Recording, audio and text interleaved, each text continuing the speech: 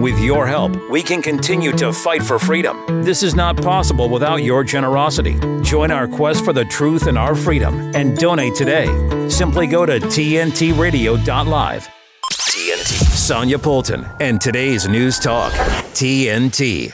And welcome to Wednesday's show. I am delighted to have you here with us on the Sonia Poulton Show on today's News Talk. It's like the world is coming alive in the UK. This is tax day. This is when we have to pay our taxes or else.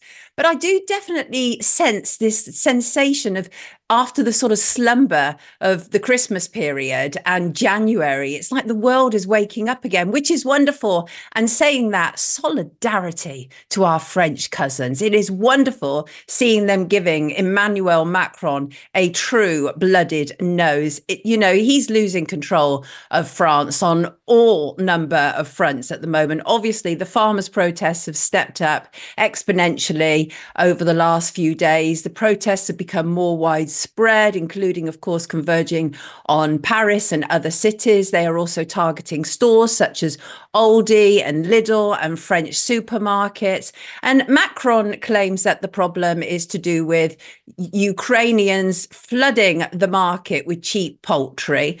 But the fact is, people know it is about more than that. It is way more than that. Macron is losing the war on propaganda. And it turns out that many French people support the farmers converging as they are doing, just as people supported the Canadian truckers. And from the UK, broadcaster and farm man himself, Jeremy Clarkson, has even sent a message of support in French to the farmers, saying, French farmers, I bet no one has ever said this before, but good luck coming from England. Now, the fact is that Clarkson is absolutely a member of the British establishment. I think him and Camilla are like this. But nonetheless, it is a show of solidarity and we will take it where we find it, right?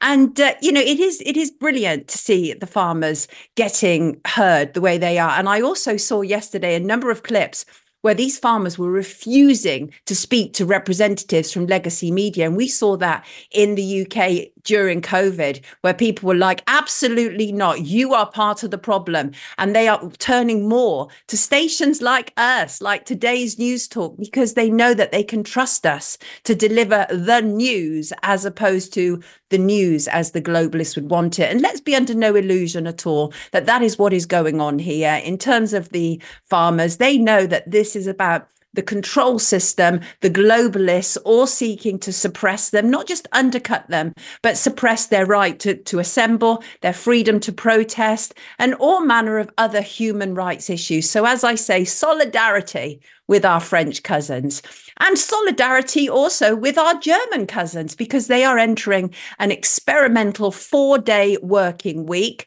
And it's interesting. So what I've discovered is that I think it's 45 companies are set to participate, because there's a great deal of sort of psychological literature which talks about how a 4-day working week is actually more productive than a 5-day working week. Now, that doesn't always count for industries such as mine, because I think this is more to do with people who are doing a 9 to 5. And for some people, they don't enjoy their job. They do it purely to make money.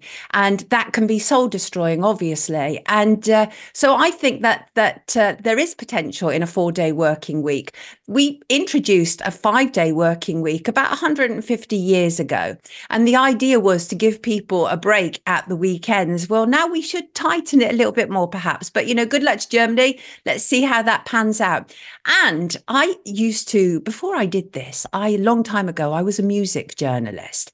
And I spent about 12 years as a music journalist touring with some of the biggest names in music. My speciality was hip hop, as it was really just sort of starting. And so I toured with people like Snoop Dogg, the Notorious Big, Puff Daddy, Public Enemy, you name it, the absolute biggest names, the biggest artists. And it's interesting to see that Rebecca Ferguson, who was in the X Factor, she was an X Factor finalist.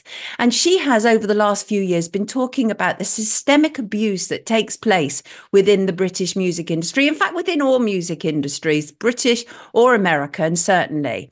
And, the thing is that women are treated horribly, males are treated horribly. There's all manner of abuses taking place, not just sort of the human rights abuses of forcing people to look a certain way, to be a certain way, not to say this, not to say that, not to stand up. And so she is now tackling it. And I look forward to that. So at the moment, we've just had little words seeping out, but she was one of the people who gave evidence to MPs on the Women Inequalities Committee as part of a report into misogyny and discrimination in the UK music scene. So I look forward to hearing more about that. This has been a very long time coming because unfortunately, so many of these artists are so deeply compromised because they want to be famous and they're scared of upsetting anybody because music industries are really small worlds.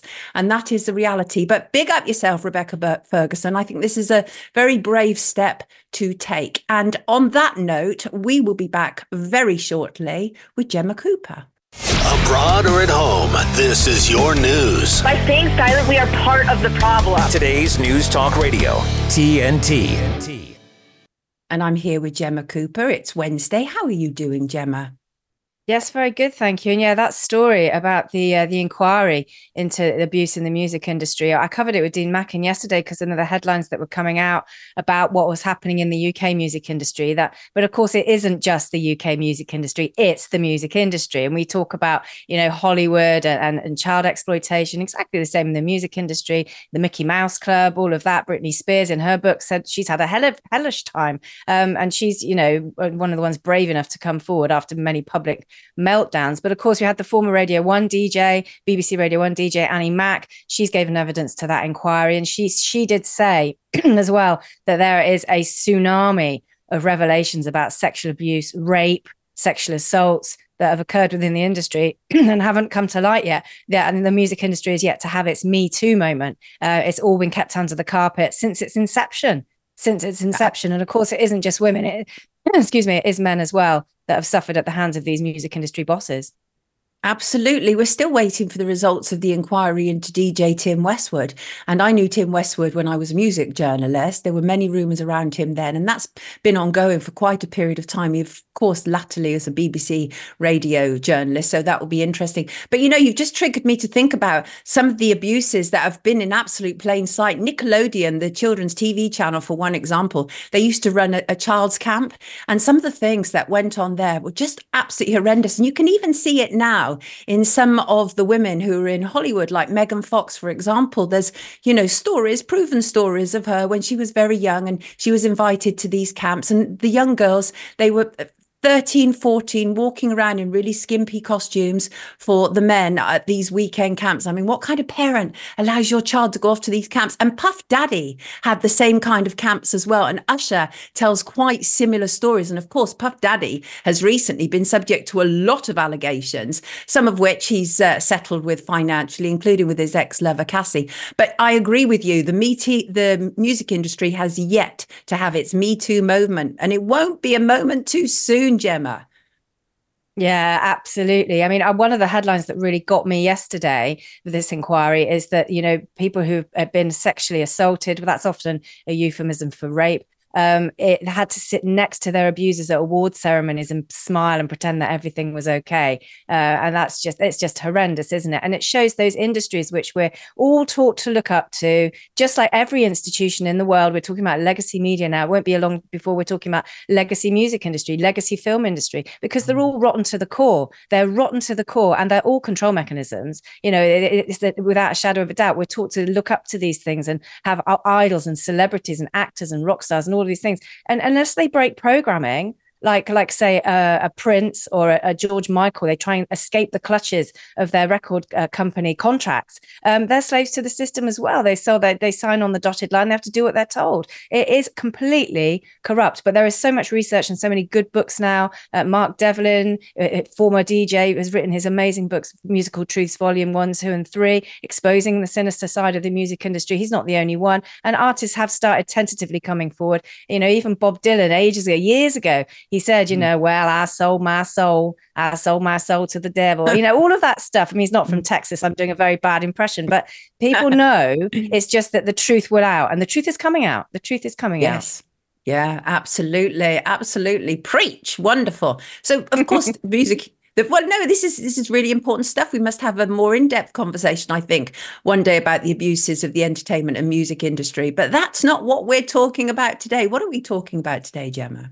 No, this morning it looks like we're set in the UK to kind of deploy even more military presence into the Red Sea to fight the Houthis as they kind of try to stop ships that they think are supporting Israel traveling through the Red Sea. It looks like the UK is poised to send an aircraft carrier to that part of the world. We haven't sent any naval presence yet. We've had RAF jets taking off from bases in Cyprus to help America in that part of the world kind of make that trading route a little bit easier for their corporate interests, I think. But basically, the Royal Navy is preparing to step in and replace the American aircraft carrier, the USS Dwight D. Eisenhower. That has to go back to America fairly shortly. We don't know why. So the UK Armed Forces Minister has said the UK will cooperate with America and plug the defence gap with an aircraft carrier. Now, the UK's got two that could possibly be sent. It's the HMS Prince of Wales. That's not seen any combat before, or the HMS Queen Elizabeth, which has been in combat before. They've got the capacity there to carry F-35 fighter jets, and that's what we need allegedly in that part of the world. And it comes off the back of the Houthi commander Mohammed El Atifi, who yesterday said, we're bedding in for a long conflict. We're not going anywhere. So obviously the US and the UK have thought, well, we need to kind of be ready to respond. And so the Dwight D. Eisenhower is going back. We will then plug the gap. But last month, you see, this is interesting. Last week, everybody was talking about the possibility of conscription here in the UK if we have to go to war with Russia. The reason conscription is being talked about is the Army, the Air Force and the Navy haven't got enough staff. So last month, it was actually revealed that the HMS Queen Elizabeth, if it's the one that's going to be deployed, wasn't seaworthy because there wasn't enough staff. And the Navy, out of all our armed forces, is the one facing the worst in terms of staffing levels and recruitment. So if we do send one, we will be putting a considerable amount of our resources and money into the Red Sea. And it's interesting. So many people have said that, isn't it interesting that the UK and America care so much more about trade and sorting the Red Sea out than they do about sorting the Middle East out. Trade and corporate interests seem to be taking precedence over human life in the Middle East and Gaza and Israel. Indeed. And later on in the programme, we're going to be joined by former MEP Godfrey Bloom, who is going to analyse all this war talk for us, because it's everywhere, Gemma, isn't it? It's like we were talking about conscription, as you say, in the UK last week. And then at the weekend, I saw editorials around the world, including Australia, saying we need to consider conscription. I always find it interesting, don't you, when it's all in lockstep? It just feels very agenda-led when you see that, in multiple countries all around the world, all singing from the same hymn sheet. But why do you think we have such a sort of lack of personnel in the military and armed forces? Well, I was talking to Major David McBride about this last week, the Australian military man, the whistleblower, great guy, courageous to the hilt. And we were talking that people are seeing through what the armed forces are in all Western countries, and realizing that when you're deployed, and you see the reality behind the smokescreen of the PR spin that we're fed by the mainstream about what the war is. You see the reality of it, and you think, my goodness me, we've all been lied to. We're protecting opium poppies in Afghanistan. We're protecting corporate interests. People see through it, and they don't want to sign up. And they also realize, you're very likely to get killed. You get likely to get injected with something. You're likely to come back with horrendous PTSD and not be looked after. And people just don't want to go. And he was saying, the thing you're taught in the army, more as well, all armed forces, you're just taught to follow the orders that are given to you from above. Even if you think and in your heart and soul that they're not in the interest of your country or in the interest of you and your men, you have to follow orders. That's the main tenet of all armed forces. And that's what he went against his superiors. And that's why he's facing prison. But that's not a life, is it? Just to blindly do what you're told. You become a robot. And I think people are realizing life is for living. It's for living. It's not going to support corporate interests in parts of the world that really we've got nothing to do with. Such a huge turnaround, though, in our lifetime, because, I grew up with people who, quite happily joined the army and, the sort of the TA and everything at the weekends and the young lads and very proud to do it. And now it's like, as you say, people are waking up to the fact that not just you're killing people and of almost always innocent people. And, but the fact that when they come back, they're not taken care of. Huge swathes of people who are out on the streets with PTSD and not being taken care of. So it's an all-round awakening taking place. And again, I have to say, in many respects, this is the COVID silver lining. I don't think anything else in my lifetime has woken up people so exponentially to the lies that are told by media. I don't know if you agree with that, Gemma, but that's how it feels to me. I think so. We're talking about the music industry just there earlier. It's every institution that was ever held up as, this is how you live your life. This is a bastion of society. I think over the last 20, 30 years, people have lost faith in the church. We saw all the paedophile scandals of all Church of England, the Catholic Church, all kinds of scandals coming out. And people lost faith in that particular authority. People are losing faith in the UK, especially in the police, because of what's coming out about how that institution is run, institutional racism, institutional sexism and misogyny. It's all coming out. Everything is being exposed in every industry in the world. And we're somehow forging new structures as a result of seeing how rotten everything was before. It's a very exciting time to be alive, but still the day-to-day still goes on. So, in the meantime, we have got this situation in the Middle East. In the meantime, we're spending money and armed forces resources and plugging that gap in the Red Sea while America goes home. The system is still running. The mechanisms are still running, whether people support them and back it. Well, it'd be interesting to see what your guest says actually about all of this when he comes on later. Indeed. Thank you so much, Gemma. This has been Wednesday with Gemma Cooper. I will be back after this short break. TNT's Abby Roberts. So this is the headline in The Guardian. Pleasure of sex is a gift from God, but avoid porn. Pope advises. What is it with religious people and sex?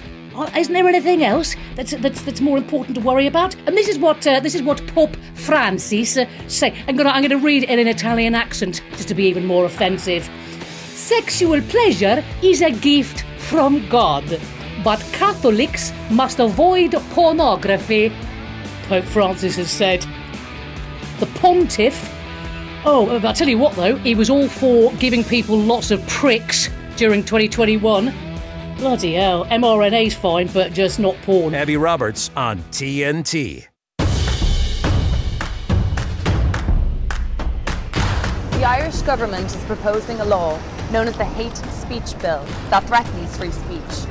This law could have dire consequences for our democracy. I'll have it next week, next month, and then on to the next week. This law will have uncertain effects on artistic and musical expression.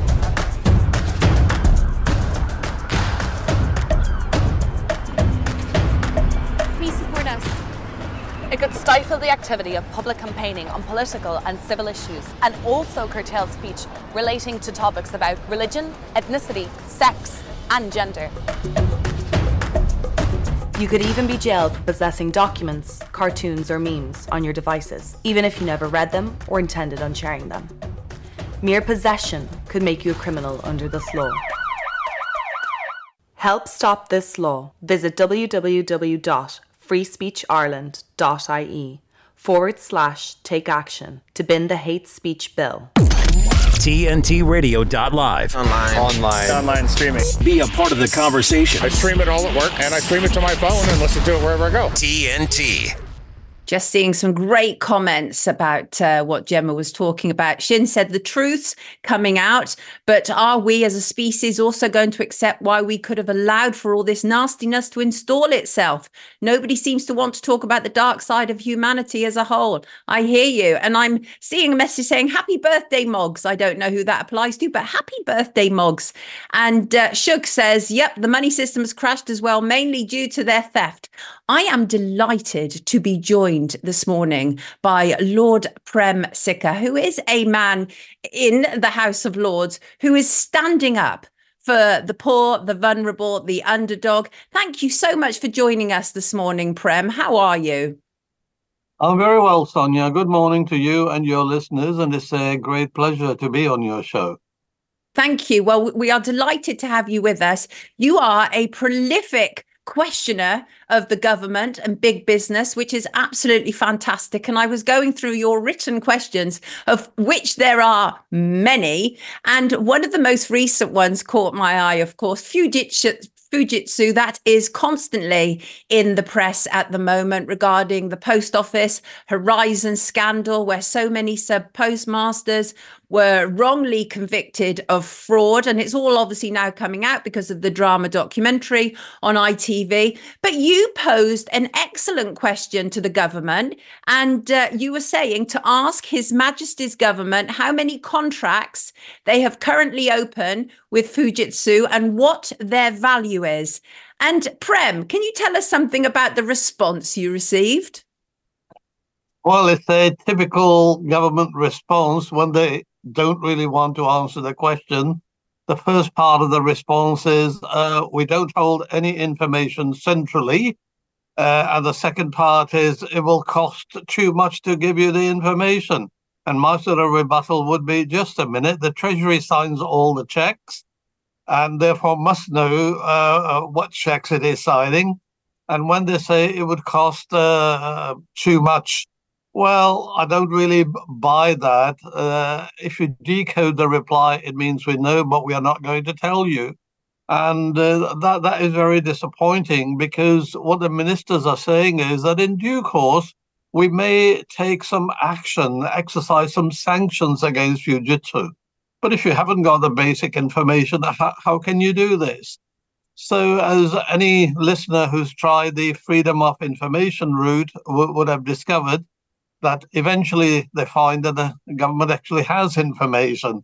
But the government's really playing a kind of a smoke and mirrors game here, to say on one hand, we are really concerned about this scandal. On the other hand, we don't want to tell you too much in case, we sort of hang ourselves. Yesterday, we had a question in Parliament, and this is quite intriguing. A director of post office, I posed a question to the minister and I didn't even get one word reply. A director of post office is also a director of Crown Prosecution Service, which actually was partly responsible for prosecuting sub-postmasters. So I asked the minister, how did that come to be? Absolutely no answer. I don't think the minister expected a question. And there were gasps in the House when I asked that question. These are just sort of examples. We don't really have open government, because even to ask freedom of information question, first, government doesn't tell you what it holds. You have to guess what information it has and then try to extract it. And this is not really good politics, not really good example of democracy at all.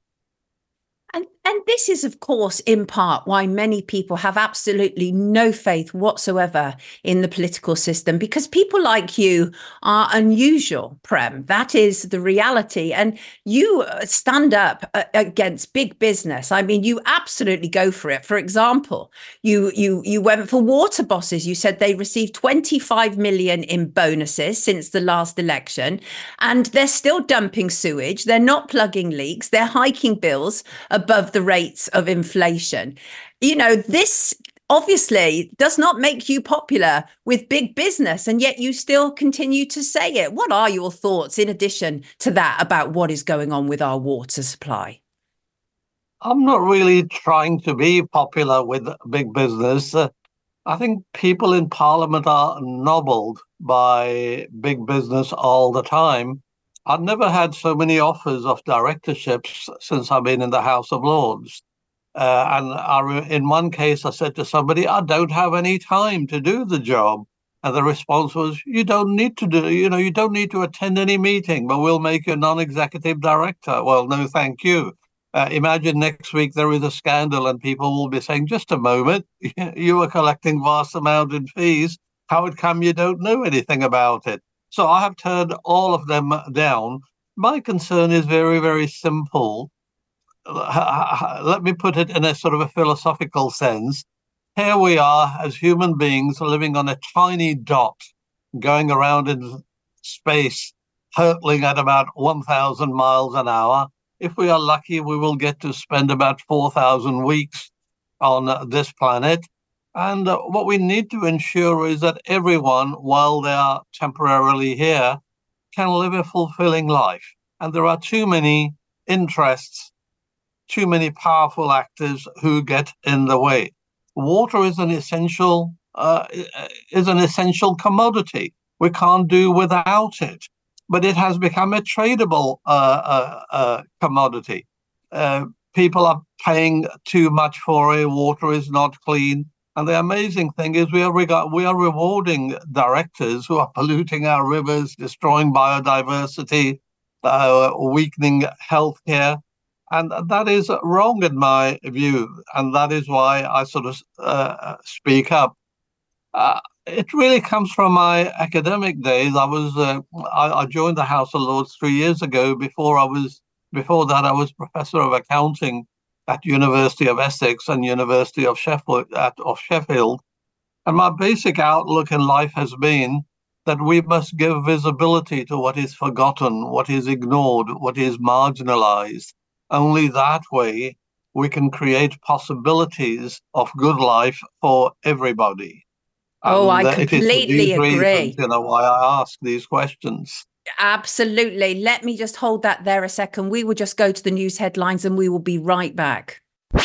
I have some good news. TNT Radio News. Matt Poulton here with a look at your TNT headlines. Harrowing audio has been released of the moment a 15-year-old Palestinian girl was shot and killed by Israeli forces while speaking on the phone with Red Crescent officials pleading for their help. An Australian man hospitalised with heart complications stemming from the COVID-19 vaccine has had a massive win in court. And the European Union's foreign policy chief has admitted Western sanctions have failed to weaken Russia, with fighting only intensifying in Ukraine. Don't miss a thing. Be sure to download the TNT Radio app from either the Apple App Store or Google Play so you can easily listen live to us anywhere, anytime. Available right now to download, keeping you up to speed on TNT Radio.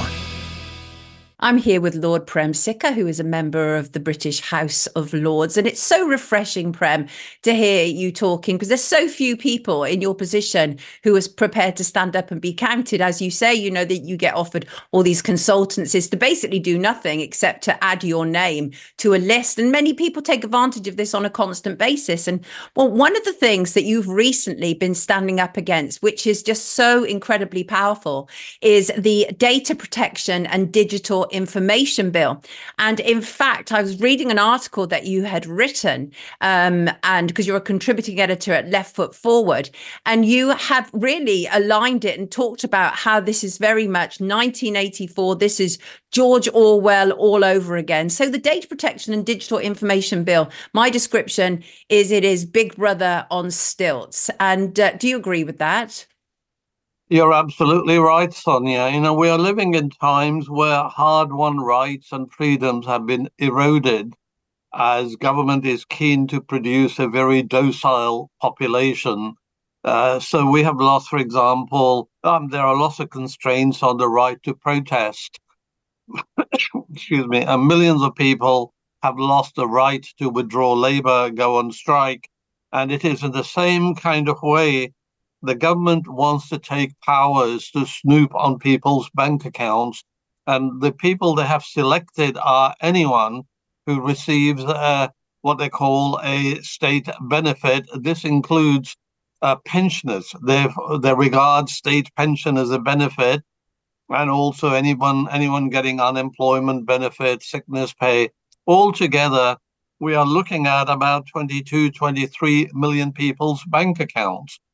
Now, when I questioned the minister, why do you need this information? The minister's response was, firstly, we want to combat fraud. Well, okay, how much fraud is there on the state pension? Because that is determined by what we call national insurance contributions. And the answer was none. So why do you want these powers? And the second, why are you choosing the poor and vulnerable? We have fraud, for example, at banks. We have fraud in the personal equipment protection, personal protection equipment, the PPE, and elsewhere. That is not covered. There are huge corporations and rich people dodging taxes. There is money laundering. It does not apply to any of that. But they're just choosing the poor, the old, the sick, the disabled, and the vulnerable. And the next sort of question is, what are you going to do with this information? Given that you can't even get the cost of the HS2 right, and you couldn't even deal with the problems at the post office, what are you going to do with this data? No answer whatsoever to these questions, but they could end up spending millions of pounds just snooping on people's bank accounts. And sort of my conclusion is they're really trying to discipline the people, put kind of fear into them. But so I am tabling 2 amendments on that bill in the House of Lords. One is to say, let us completely eliminate this clause altogether so that there will be no snooping, because at the moment the government has power to snoop on your bank accounts, but it has to be on a selective basis. Whereas they want to take blanket universal powers without a court order, without you ever being even told that they're requiring some information from the bank. So I want to delete this clause. On the other hand, if the government follows the line that it is really to do with fraud prevention, then I'm tabling another clause and saying, well, in that case, snoop on the bank accounts of everybody who receives any public money. That would include ministers. That would include every corporation the government buys something from. Government this year in the UK is going to spend about £1,200 billion. So I said, okay, have it your way. Which way do you want it? So it's quite intriguing, this. And I think really people have to realize that their hard-won rights, freedoms have been eroded, and they need to protest. But the difficulty is if you protest, you hit the buffers there too, and there are too many constraints on that. So police can kind of charge you on the basis that you are thinking of protesting. Okay, so imagine going to a local DIY store, you buy a tube of glue and you're walking home, and there happens to be a protest, and they search you and they find a tube of glue, and they will say, you are thinking of sticking your face on the ground with this tube of glue, therefore you are arrested. No, nothing, so the police can search you without any suspicion. And it is all wrong in my view. We have cherished our freedoms. Our ancestors won freedoms after long struggles, but they're really being taken away. And that is totally wrong in my view. And so I will be fighting for those amendments and hope that others in the chamber will join me. Well, that is very much appreciated. As you say in this article about the digital bill, is that these things are sold to us, aren't they, with the idea that it's all about the greater good of society. But in fact, it's actually about the greater good of capital and wealthy elites. That is the reality of what we're dealing with. I've never known a time like this where our freedom to protest, to assemble, has been so severely curbed. Have you? Is there another time that when you've been in politics and you've thought, okay, this is absolutely draconian? Because this seems like we're at an extreme point now, Prem. I think you're right. And I think, in some senses, you have to ask yourself, how did we get into this position? If you talk to the average person in the UK, the sort of opening line would be, I am not interested in politics. Well, actually, politics is shaping their life, whether it is about loss of rights, whether it is about poverty, whether it is about rise of the food banks, whether it is to do with the 7.76 million queue for the National Health Service in England. So everything is shaping their lives. That is shaping their lives is because of the political choices being made by very, very few people. So our political system is not really fit for purpose. Often people say Britain has the best democracy that money can buy. That is true, because moneyed interests have actually bought it. They fund the political parties. They fund the individual legislators. They own the media. And when you ask sort of questions in Parliament about it, you get a reply, we support private enterprise. Well, I can understand that. But my sort of concern is, what is it out there that is so private about businesses? Because the kind of food I eat, water I drink, air I breathe, medicines I take, news I consume, it is all influenced by corporate ownership practices of corporations and their shareholders and controllers. So why is it that in return, I can't have a say in corporate affairs? For example, I have you refer to water companies, and my answer would be, let the customers elect water company directors. Let the customers vote. Let the customers vote on executive pay at water companies. Let's see whether their directors would now really be keen to dump sewage in the rivers, knowing that customers would be voting on their pay. That will simply stop overnight, or at least would be severely reduced. So we need more democracy, more rights to curb some of these obnoxious practices, really. Yes, absolutely. You've got them going in the comments this morning, Prem. Peter says, good questions by Lord Prem and ones we need answer for. Matt Nettle says, my blood is boiling, but we can't scrutinise MPs' bank accounts. I want to thank you again, Prem, for joining us this morning, for standing up for us all there in the House of Lords. It is greatly appreciated, everybody. This is Lord Prem Sikka, who speaks for us, actually speaks for us. And you never thought you were going to hear that from a politician, eh? Take good care of yourself, Prem. Thank you so much for joining us this morning on today's News Talk, TNT. Hi, I'm Susan Lucci. I never thought about heart disease until I had my own heart event. At first, like so many other women out there, I ignored my symptoms. A slight pressure on my chest, shortness of breath. I thought, I don't have time to be sick. I had a 90% blockage in my main artery and a 75% blockage in the adjacent artery. I received 2 stents in my arteries. Stents developed through research funded by the American Heart Association. Those stents saved my life. I'm so grateful to the American Heart Association. Their research helped save my life. I can enjoy life with my children, my grandchildren, and my friends. Please, listen to your heart. The only reason I'm here today is because I did. Learn more about the American Heart Association's life-saving work at helpheart.org. 1 in 4 Australian women experience domestic violence in their lifetime. Staying is dangerous, but leaving can mean homelessness for them and their children. With your generosity, the Salvos can provide crisis services and ongoing support, helping women find a way out of violence and a way back into a safe and stable life. Help us leave no one in need. Please donate to the Red Shield Appeal today. The conversation continues with Sonia Poulton on today's News Talk, TNT.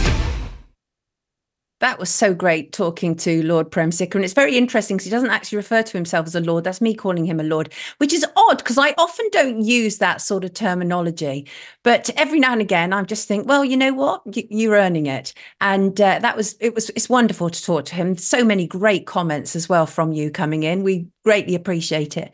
And I am now joined by Godfrey Bloom. Now, many of you know Godfrey Bloom. He is a former MEP, an outspoken member of the European Parliament, and wonderfully so. He's now a commentator. He's a YouTuber. We did a year's review together, didn't we, Godfrey? And in fact, Abby Roberts said to me, it made her cry. I said, but why? She said there was something really sort of emotional about it that she loved, that really sort of touched her, which was amazing. Godfrey is... Yeah, absolutely. Godfrey is the absolute perfect person to come on and analyse all the war talk that we're hearing. He's an associate member of the Royal College of Defence Studies, a Parliamentary Armed Forces medal holder, Territorial Defence medal holder, and written various defence papers and articles. And as I say, with his history, I thought he was absolutely the perfect person to analyse what is going on. And last week, of course, we heard the head of the British Army talking about reintroducing conscription to our our country. This was roundly shot down by Prime Minister Rishi Sunak. But since then, we have seen the same call appear all around the world, including in Australian media at the weekend. So what is this all about? Well, first of all, we would like to play you a short clip from Tony Benn, the former MP, now sadly dead. He spent many years in Parliament ardently fighting against war and was famously once quoted as saying, if we can find the money to kill people, we can find the money to help people. Let's have a little look at what Tony said all those moons ago. See, I think there are two ways in which people are controlled. First of all, frighten people, and secondly, demoralise them. An educated, healthy and confident nation is harder to govern. And I think there's an element in the thinking of some people. We don't want people to be educated, healthy and confident because they would get out of control. Why does that clip resonate so strongly with you, Godfrey? Well, what an extraordinary thing, Sonia, that I would be now in the Tony Benn camp. But I don't think it matters whether you're left or right, which is an anachronism now in my view anyway.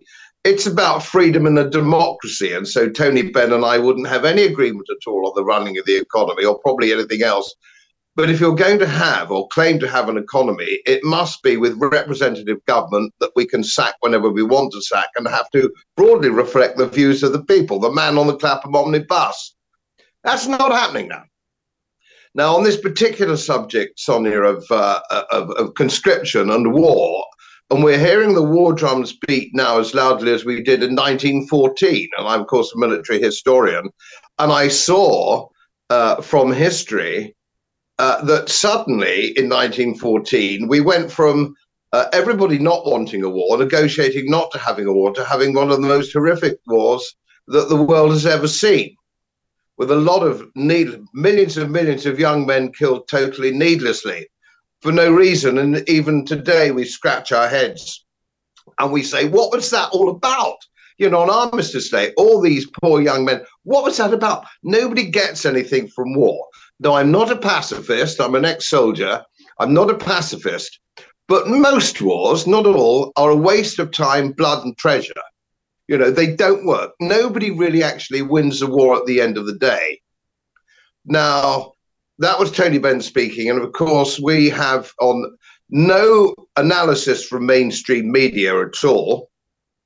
The defence correspondent of the BBC is a complete and total numpty. He doesn't know an able seaman from a colour sergeant. He hasn't a clue. I think he got dicked at the Christmas party. And the Times a few years ago had Lucy Fisher, who was a defence correspondent. My God, absolutely hopeless. And of course, the old days, the Daily Telegraph had John Keegan and Claire Hollingworth, who were some of the greatest war correspondents, post-war correspondents ever, and they knew their business. Now, the problem we have today, and we were warned of this by Eisenhower, President Eisenhower, in 1960, in his speech, his departure speech that every president gives. And he said, beware of the military-industrial congressional complex, which will end up dominating our entire economy and our foreign policy. He warned us of this way back in 1960. Now, we've seen this happen because when you have $1 trillion budget, annual budget, which the Americans have, you're going to find that money finds itself into Congress and the Senate, and the people are making money. And war is about making money for arms manufacturers and bankers. Make no mistake, this is old as time itself. This is how it works. And this is what we're seeing now. And we have been given, as Eisenhower warned us, we have been given the United States, which is one of the most powerful countries on the planet, a militaristic society, much the same as the Prussians were in the late 1900s. It's a militaristic society. It's about militarism. They have 200 overseas bases. Sorry, wrong. 800 overseas bases. Good Lord. And 200,000 overseas personnel. It's a warlike nation, and they have to have war to feed the beast. You can't feed the beast unless you have a bogeyman. So they have to invent bogeymen. What did you think about the news this week that we are once again going to be storing Americans' nuclear weapons at RAF Lakenheath? Did you see that news? Yes, and they've been there, of course, for a while. Now, my point is, I'm not anti-American. I've always been an Atlanticist. I was part of NATO for nearly 20 years. I was with 4th Armoured Division on the logistical side when I got older, and light armoured reconnaissance as a young man. So I do know something about this from every angle.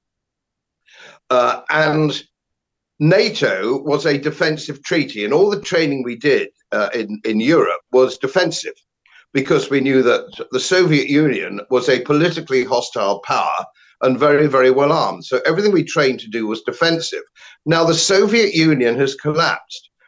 This is something, of course, that people can't grasp. The legacy media cannot accept. The Soviet Union has gone, and it went a long time ago. So strategically, and I'm, as you say, I'm an associate member of the Royal College of Defence Studies. I'm trained in strategy. There is not a natural strategic enemy in the Russian Federation. There used to be when it was the Soviet Union, because it was politically hostile. That is no longer the case. And if you look at the Great War, and if you look at the Second War, our main savior ally was Russia. They saved us. We wouldn't have won the war without Russia. And they are a natural strategic ally, if you will, or certainly non-combatant or not aggressive. And of course, they're the biggest landmass on the face of the planet with more industrial resources and natural resources than anybody else. We've also pushed them into the arms of China by our hostility in the West. They used to see the Soviet Union largely as China as being an enemy. And now we've pushed them into that camp. And with the weaponization of the dollar, we've now seen the BRICS, the involvement of BRICS countries. And so we're now going back into sort of West and East, and the renewal of the Cold War, which, of course, is what America wants. Raytheon, Grumman, all these big arms manufacturers in America, which are doing extremely well, and the billionaires that have produced on the Hill in Washington, because they're all on the take, make no mistake. So it's about warfare. We've been here before. Now, here's something that people don't understand. The Nick Beals of this world and the Lucy Fishers don't get it. What you've got to understand is all this Tory, warlike Tory, bang the gong. We've got to have all this nonsense that the British Army is now about 60,000 strong. 60,000. What does that mean? 60,000? Oh, sounds quite a lot, doesn't it? That means we could probably put into the field 2 armoured brigades. 2 armoured brigades. All this, let's get tough and let's fight the Russians. 2 armoured brigades. And that's at the most, with a logistical background that a brigade needs. The Russian Federation has 1 million men, which is more brigades than you can count. I tried to look up the number of brigades. I ran out. I got to something like 150 and I ran out. So it's monster. And now, of course, they're combat ready and combat trained. And they have 1 million in reserve. So the concept that Russia, even if we didn't like Russia and we, for some reason, which was legitimate, which we don't have, war with Russia is absurd. It's ludicrous. And of course, we have this NATO, which keeps encroaching. And this is seen as an existential threat from the Russian Federation. And when I was at Sandhurst, I did the Russia Studies course. You have to look at it from their point of view. Now, when the collapse of the Soviet Union came along, we saw NATO expand. We said we wouldn't expand NATO, but we have done. So all through the Baltic, so it's Estonia, Latvia, Lithuania, we've pushed all that up there. Romania in Central Europe, we pushed it up to the Russian border. They see this as an existential threat. And that's not unreasonable, as the Americans did when the missiles, right. Russian missiles came into Cuba. Right. So if it's sauce for the goose, it's sauce for the gander. And this is what we need to do. We need to just get round. What happened to diplomacy? What happened to diplomacy? Nobody talks to each other anymore, do they? There's no profit. There's no profit. Let's have a war. Yeah, but there is no profit in diplomacy, is there? But, you know, the thing is, I just had to have a cursory glance at headlines around the world, and the war talk seems to be increasing day on day. You have Boris Johnson, former Prime Minister, making a video that tells young British citizens to experience the attractions and advantages of military training or service.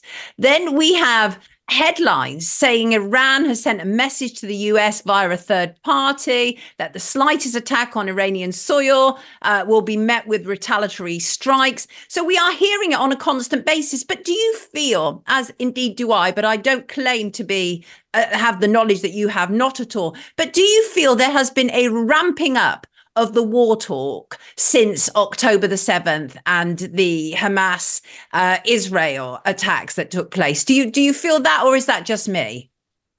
No, you're right. It's a thing, and now we're drawing into Sweden, into NATO, for example. Sweden has been neutral for 200 years. They're now talking about conscription. They've panicked the Swedish people. They're now sort of stocking up on groceries and stuff.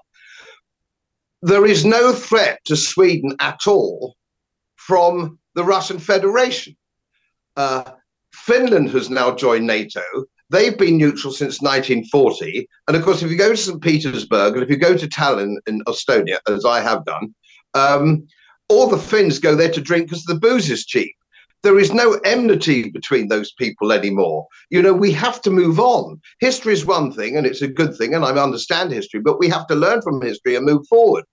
Now, this general that's claiming Sanders, I think his name is, or Sanderson, the chief of staff, the chief general. Now, here's something people don't understand. I was on the last exercise which trained as a corps exercise. A corps is 3 divisions, 3, 3, 9, 10 brigades, if you will. I was on the last one. So we now don't have an army with any officers trained in the concept of warfare at corps level or even divisional level. All right. So this general who's talking about it has no experience. That's extraordinary. That is extraordinary. And the guy's a complete muppet. I mean, how could you possibly say that as a professional soldier who reached general rank, who has no experience whatsoever of soldiering at that level? And this is the problem that the Russian Federation have. It's integrated warfare. It's artillery systems guided by satellite, ballistic missiles, highly accurate, drones. We don't have drones. That's like going in 1914, as we did, with virtually no weapons, no guns, no artillery, and very few machine guns. We are behind technically. We're behind technically, not only militarily. And who wants to join the army when your promotion is based on your sexual preferences or the color of your skin? It's no longer a meritocracy. Or the diversity. Vausila says Godfrey Bloom is a good guest. He is indeed. Godfrey, let me ask you this. Do you feel that we are genuinely heading towards a World War III? That's a very difficult question because world wars normally come out of sort of a little bit left field and shouldn't have happened. But the way to actually avoid a world war is to stop the triggers. Don't get near the triggers. If you do not have bases and missiles all over the world, you're much less likely to come into conflict. And this is the problem we have. And this is what the Russian Federation will look at and the Chinese will look at. Now, with Sweden and Finland joining, we will find American missiles on the Russian border in Finland and Sweden, in the Arctic Circle. They will then see that as an existential threat where there wasn't one before. And if you look at a map with all these bases on, you can see that the encirclement of the Russian Federation and China are just the fear that Germany had in 1914 of encirclement. What you need to do is go back to diplomacy.